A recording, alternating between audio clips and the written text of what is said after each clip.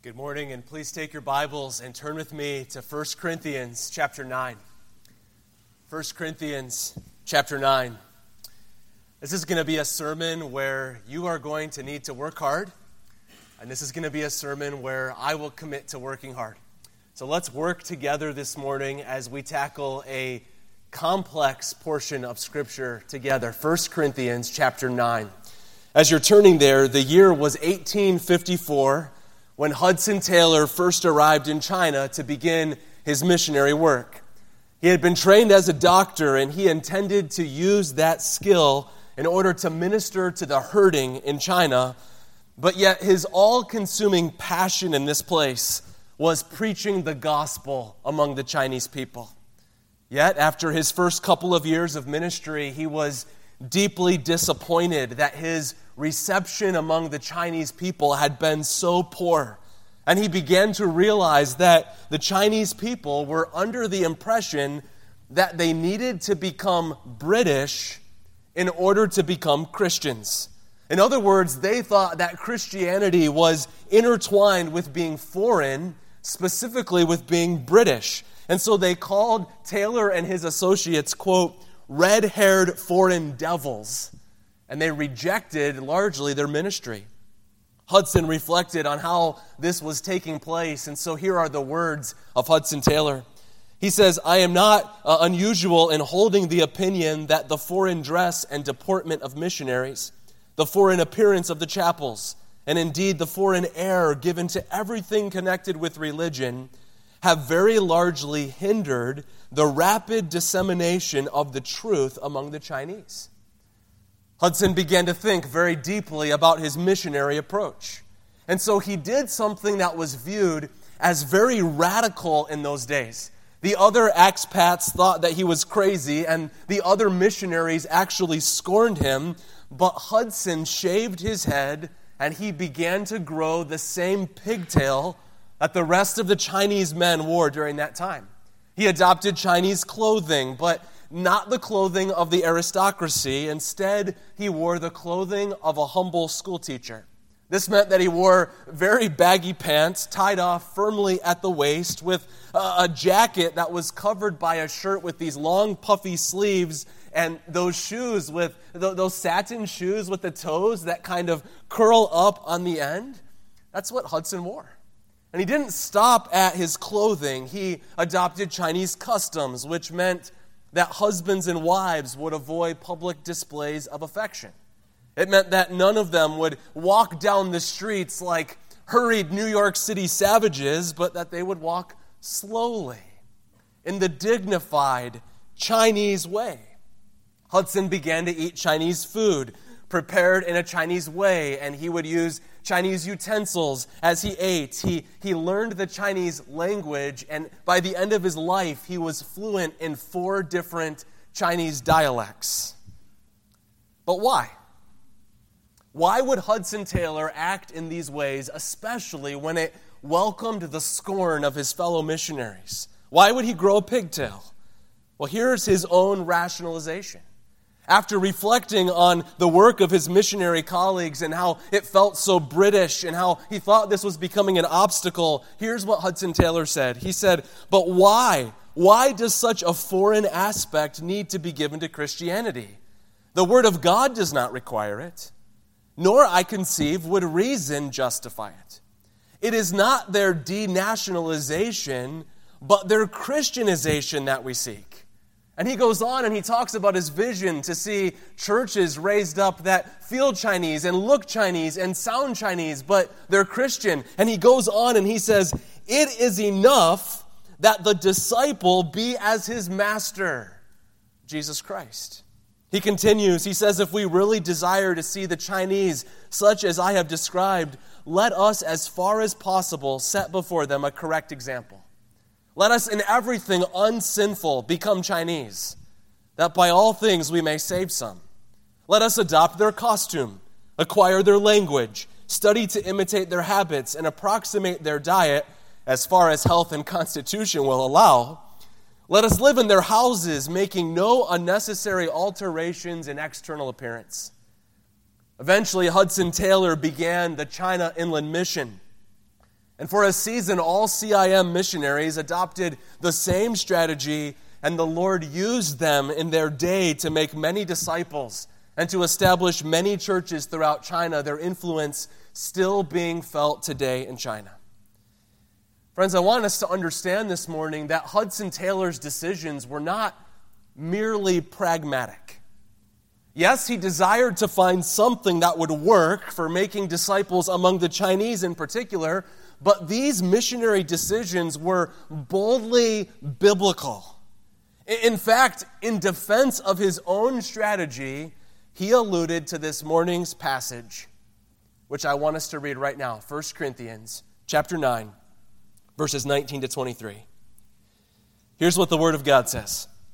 For though I be free from all men, yet have I made myself a servant unto all, that I might gain the more. And unto the Jews I became as a Jew, that I might gain the Jews. To them that are under the law, as under the law, that I might gain them that are under the law. To them that are without law, as without law. Being not without law to God, but under the law to Christ, that I might gain them that are without law. To the weak I became as weak, that I might gain the weak. I am made all things to all men, that I might by all means save some. And I do this for the gospel's sake, that I might be partaker thereof with you. I want to give you my main idea right away this morning. Main idea that I think is born out of this passage, and it is simply this. Christians, we should think like missionaries. Christians, we should think like missionaries. Now, I think it's a bit sloppy to say we're all missionaries. Remember that children's song, Be a Missionary Every Day? I think that's a bit sloppy. That's a different sermon. But I think we should all agree that Christians, we are on a mission to make disciples as the Lord Jesus commanded after his resurrection. I think we can all agree that we are to be witnesses for Christ, and because of this, we should think like missionaries. And here in 1 Corinthians chapter 9, Paul gives us three components of a missionary mindset. Let's consider these together. Number one, if we will think like a missionary, number one, we must have a missionary goal. A missionary goal. Do you see this in the text with me? Scan back through the verses with your eyes. Notice how Paul says in verse 20, that I might gain the more. Verse 19, that I might gain the more. Verse 20, that I might gain the Jews, that I might gain them under the law. Verse 21, that I might gain them that are without the law. 22, that I might gain the weak, that I might save some. Paul wants to gain people. That's his goal. The word could be translated win. It means to acquire by effort or investment. And so Paul wants to exert a ministry effort. He wants to invest his life in order to gain people for Christ's future kingdom. Notice also how Paul ends the sequence. He says, to gain, to gain, to gain. He says it 5 times, and then he switches to that I might by all means save some. And so in our passage, gaining is parallel to saving. He wants to save people. A lot of Christians bristle against the language of saving others. In fact, in prayer request time in one of your classes today, if you were to speak up and say, I've got a praise, I've been witnessing to my unsaved friend, and this week I saved them, your classmates would look sideways at you. Someone would catch you after class and open their Bible and say, brother, have you ever considered Titus 3:5? Not by works of righteousness which we have done, but according to his mercy, he saved us, right? It's true, friends, that God is the one who must save.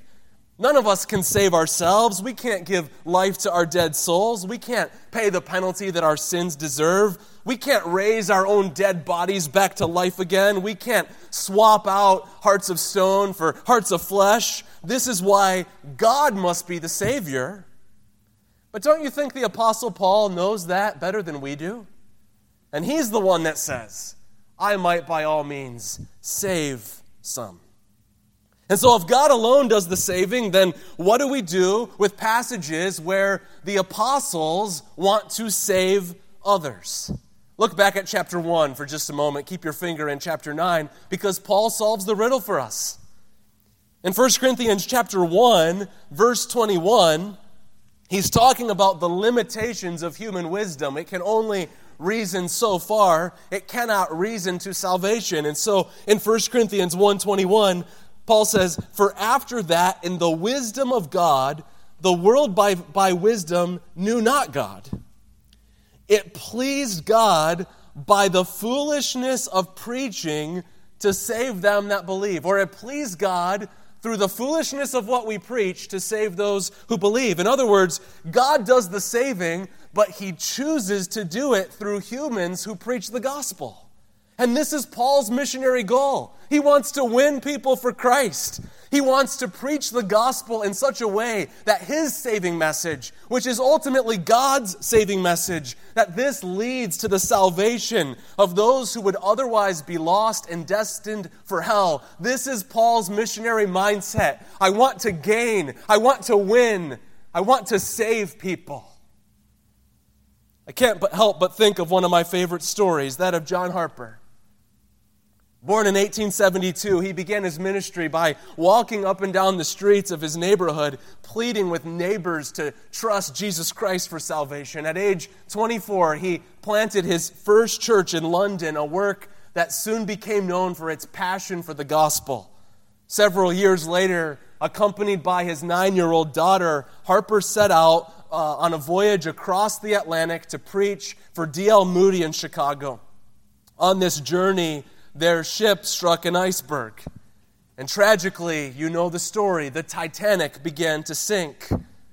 Harper got his daughter safely aboard a lifeboat and told her, "I'll meet you on the other side. The rescue boats are coming. You take this spot. We'll be reunited soon." And Harper thereafter found himself floating in the icy Atlantic, clinging to a piece of debris, struggling for his life. And as he floated around, he encountered a young Scotsman. And he cried out, "Man, are you saved?" The Scotsman answered, "No." Harper replied, "Believe on the Lord Jesus Christ and you'll be saved." The waves caused them to part for a time, and soon they came back together within earshot. And he said, "Man, are you saved now?" He said, "No." And he said, "Believe on the Lord Jesus Christ and you'll be saved." And as far as we know, those were Harper's last words.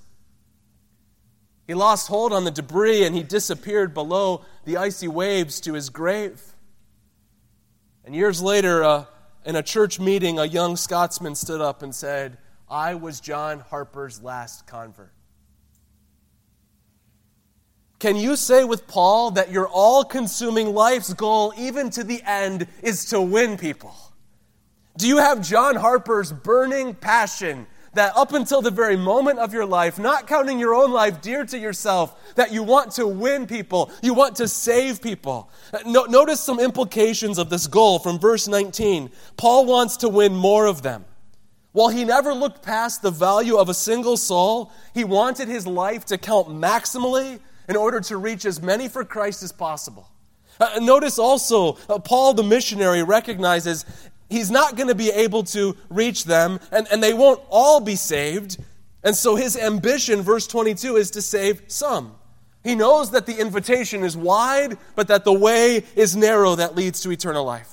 He knows that salvation is through faith in Christ, but he also knows not all men have faith, and not all men will come to faith. And so he wants to win as many people as he can, but he knows this won't be everyone. But notice also that Paul the missionary also desires to win every sort of person to Christ. His message is for all, verse 19. It's for Jews under the law, verse 20. It's for Gentiles outside the law, verse 21. It's for the weak, verse 22. Ultimately, it's for every sort of person. And so Paul's missionary goal is to reach all of them, every sort of person. And so college students, you're at this critical juncture of your life. What will your life's ambition be? Is there any space in your life ambition to adopt the ambition of Paul the missionary, which is to invest the effort of your life in order to win as many people to Christ as possible? With all of the unreached peoples in the world today, who in this gymnasium is going to go? If we'll think like missionaries, we must have Paul's missionary goal. Number 2, we must adopt a missionary strategy. We must adopt a missionary strategy. He gives us 4 examples of his strategy. Look at verse 19, and we'll get to work on these. He says, "For though I am free from all men, yet have I made myself servant unto all, that I might gain the more." What does he mean by being a servant unto all? Well, if you look back in verses 1 through 18, he makes probably the most compelling case in all of Scripture as to why we should compensate ministers of the gospel. But then he goes on and explains why he has chosen not to receive such compensation. Look at chapter 9, verses 11 and 12. He says, "If we have sown unto you spiritual things, is it a great thing if we shall reap your carnal things? If others are partakers of this power or this right over you, are not we rather? Nevertheless, we have not used this power, but suffer all things lest we should hinder the gospel of Christ." And then in verse 18 he says, "What's my reward? Verily, that when I preach the gospel, I may make the gospel of Christ without charge." And so Paul is free from all in verse 19 in the sense that he's not dependent upon any human supporter.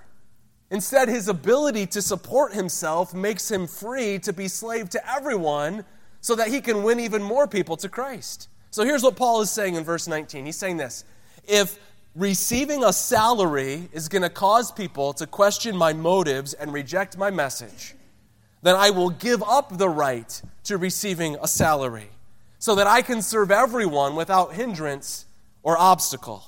There's a second component of his strategy. Look at verse 20.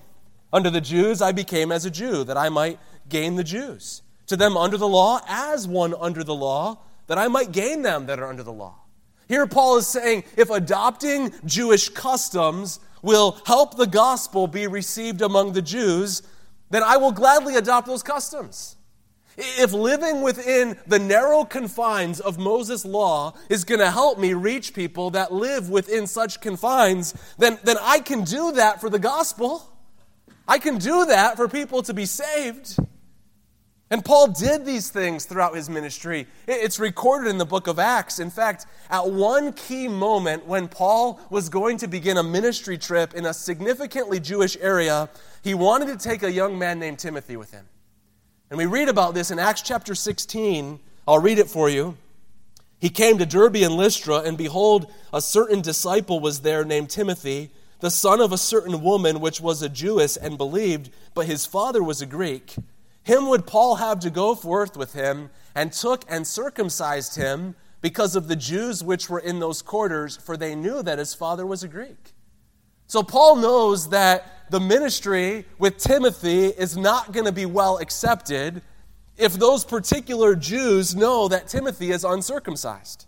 Not to mention the fact that the Jews had been following him ever since Acts 14, accusing him of being against Moses' law, even trying to kill him.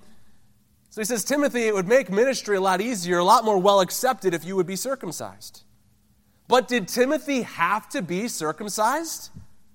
Was this a requirement of God? Of course not. In fact, you could say that Timothy had every right not to be circumcised, because neither circumcision nor uncircumcision counts for anything with God, 1 Corinthians chapter 7. Yet Timothy willingly sacrificed his right not to be circumcised and submitted to being circumcised as an adult, because this sacrificial decision was going to serve the spread of the gospel with his life. And so Paul is saying this: if adopting Jewish customs will help the gospel be received by the Jews, then I will gladly adopt those customs. I can think of a time in my life when I witnessed this sort of thinking woefully absent from someone's missionary strategy.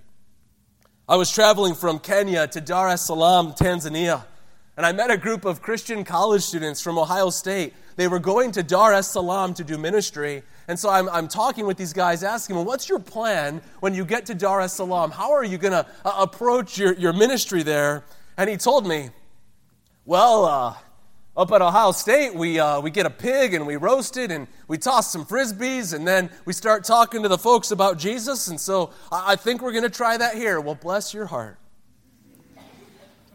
I said, well, how do you think that's going to be received among all these Muslims? He said, there's Muslims around here? I'm not even kidding you. The name of the city is Dar es Salaam. It's a Muslim city. It had never occurred to them that they were going to go to a place where a pig roast would be highly offensive. This decision would not serve the advance of the gospel well. Now, is eating pork wrong or sinful? Of course not. Not in the New Testament age.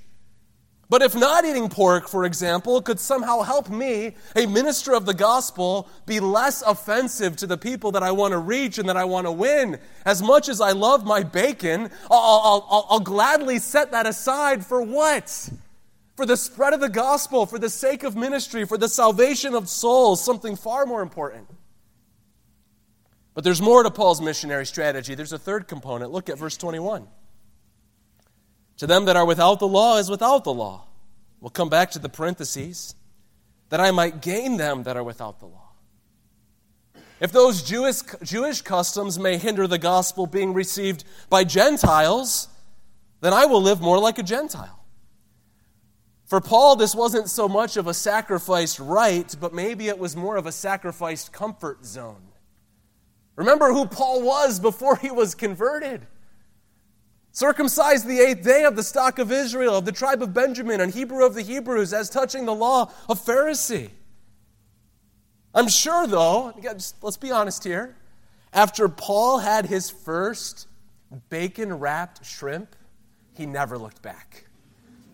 I'm confident of that.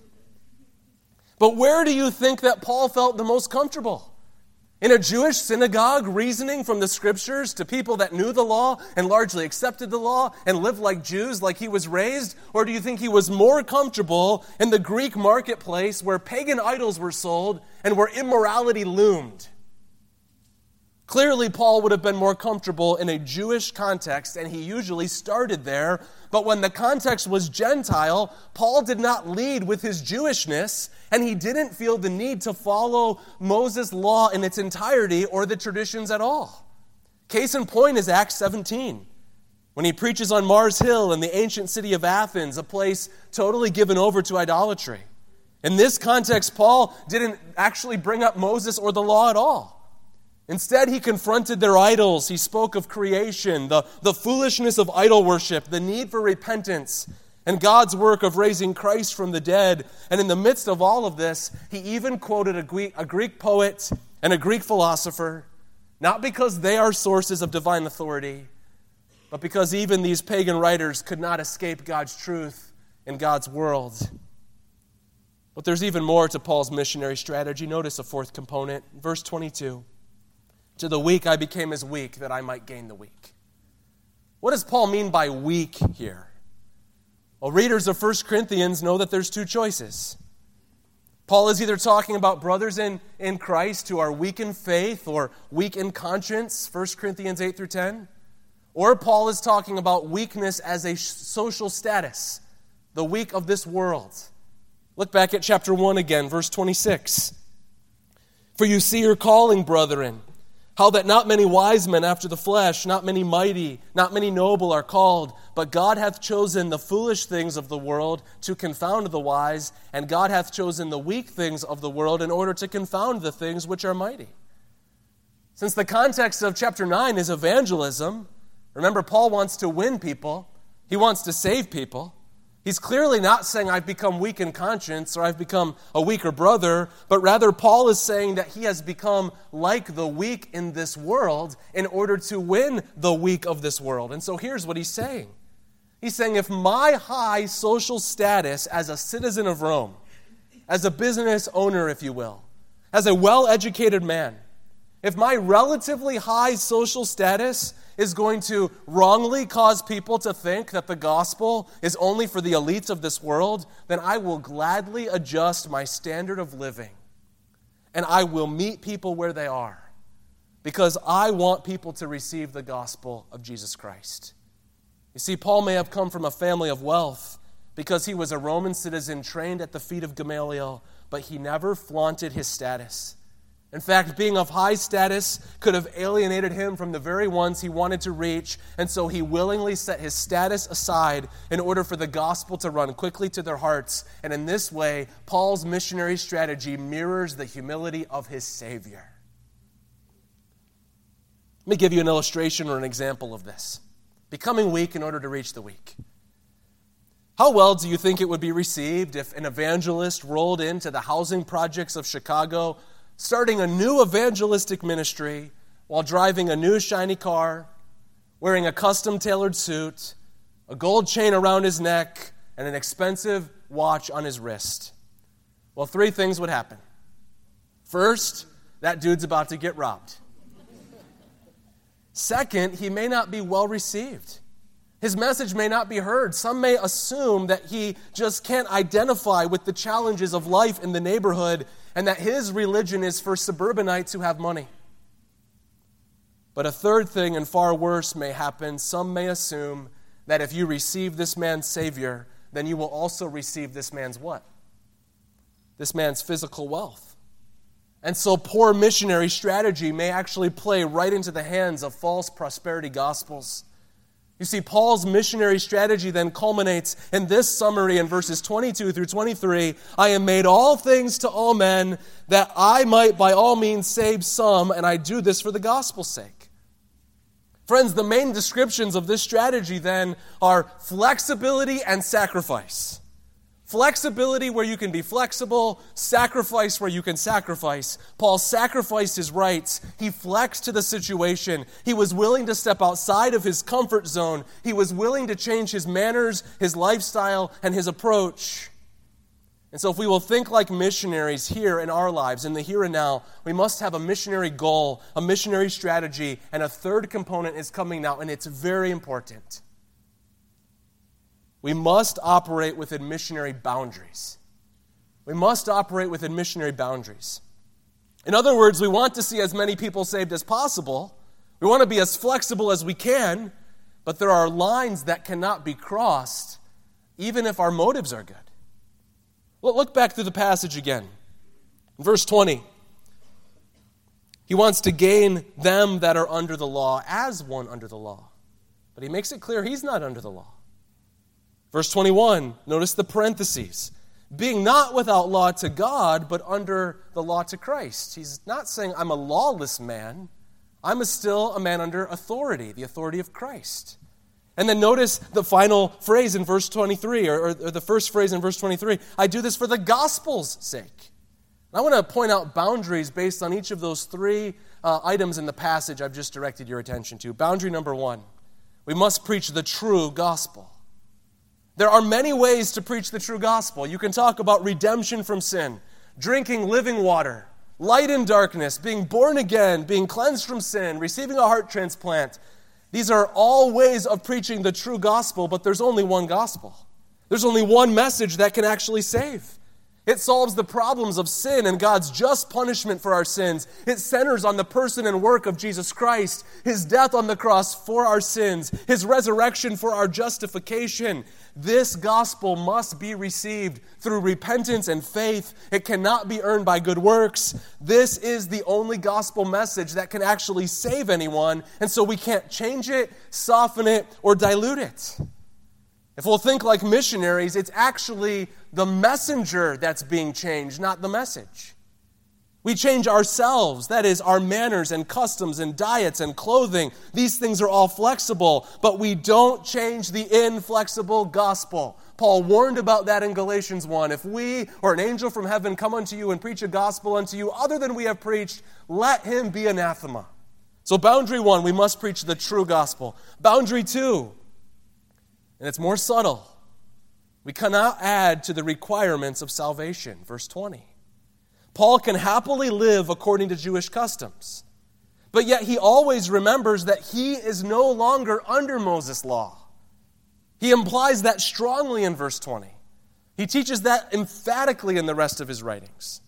He wants to be flexible on things like diet and circumcision and rituals. However, he cannot insinuate even for a moment that he believes those things are required for salvation. And so he cannot insinuate even for a moment that anyone else must do these things because there's freedom in Christ. He's free to adopt Jewish customs, and he's free not to. He has chosen to do them for the sake of the spread of the gospel. But the very moment that others choose to do these same things in order to gain salvation, that's when Paul jumps off this train of flexibility because he cannot go that far or even imply that anyone can go that far. He thought it was wise for Timothy to be circumcised. But notice what he says when others think that getting circumcised is going to justify them or save them. Galatians chapter 5, verse 2, "Behold, I, Paul, say unto you, that if ye be circumcised, Christ shall profit you nothing." You want to go salvation through the faith plus circumcision route? Well, then you are a debtor to keep the whole law. And so Paul is flexible.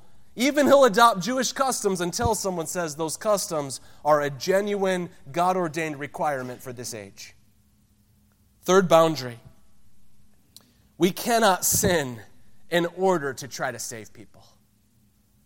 Paul can live like a Gentile to an extent, but he is not free to break the law of Christ. Do you see that in verse 21? He doesn't want us to think for a moment that just because he's free from Moses' law, that he's a man without law.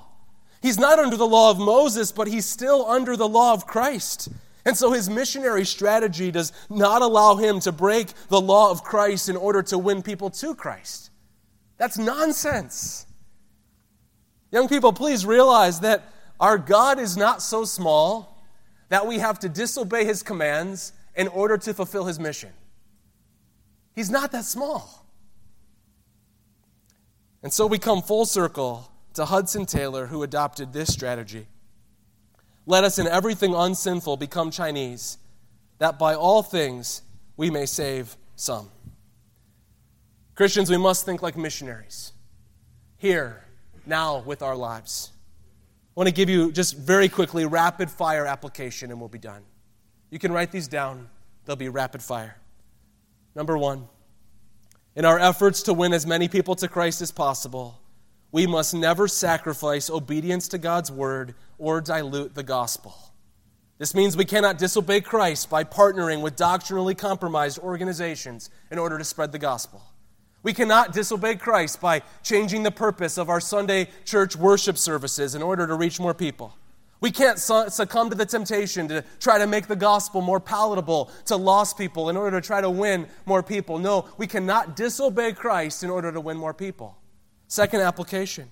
In our efforts to win as many people to Christ as possible, we must seek to cultivate relationships with the lost. This whole passage presupposes that Paul knows people, and he knows what they think, and he's talked to them, that he knows people under the law, and he knows people outside the law, that he knows people that are of low socioeconomic status, and he knows people of high socioeconomic status. This passage just pushes us outside of our Christian bubbles to know people and talk to people and make friends with people in order to win them to Christ. Third, in our efforts to win as many people to Christ as possible, use understandable language. Do you know how much we speak Christianese in our talk? Be born again, be redeemed, be justified. And a lost world that's never even read the Bible is like, what are you people even talking about? I have to go do language training in order to use biblical words, but define them. You must be born again, and here's what Jesus means by that. In John chapter 3, let's study it. Fourth, in our efforts to win as many people to Christ as possible, avoid unnecessary offenses. I was not born in Wisconsin. I was born in beautiful Knoxville, Tennessee. But I've been here since I was 18, so I've had to learn to think like a missionary. Let me ask you this. Would it serve the gospel well here in Wisconsin if I stood up in my church and said, I hate the Packers, the Brewers are horrible, tailgating is boring, brats are disgusting, Door County is expensive and overrated, and who's ever seen a badger? I mean, how is that even your mascot? If I thought any of those things, it would be better for me just to keep my mouth shut, wouldn't it? Friends, the gospel is offensive enough. Let the cross of Christ be the stumbling block. Have as few hobby horses as possible. Try not to be known as the most opinionated person on every issue. And love people and bring the gospel to them in the context of a relationship. Fifth and last, in our efforts to win as many people to Christ as possible, we must not subtly add to the requirements of being a Christian. The early mission of Hudson Taylor and the other missionaries had become so confused with the activities of the British Empire that Hudson knew he had to do something. He had to intentionally disentangle the reputation of Christ from the reputation of the Queen. He had to disentangle the reputation of Christianity from Imperial Great Britain so that the Chinese people would understand that receiving Christ is a different matter altogether than becoming British. They're different categories. You do not have to become an American. And you do not have to become a card-carrying Republican to become a Christian.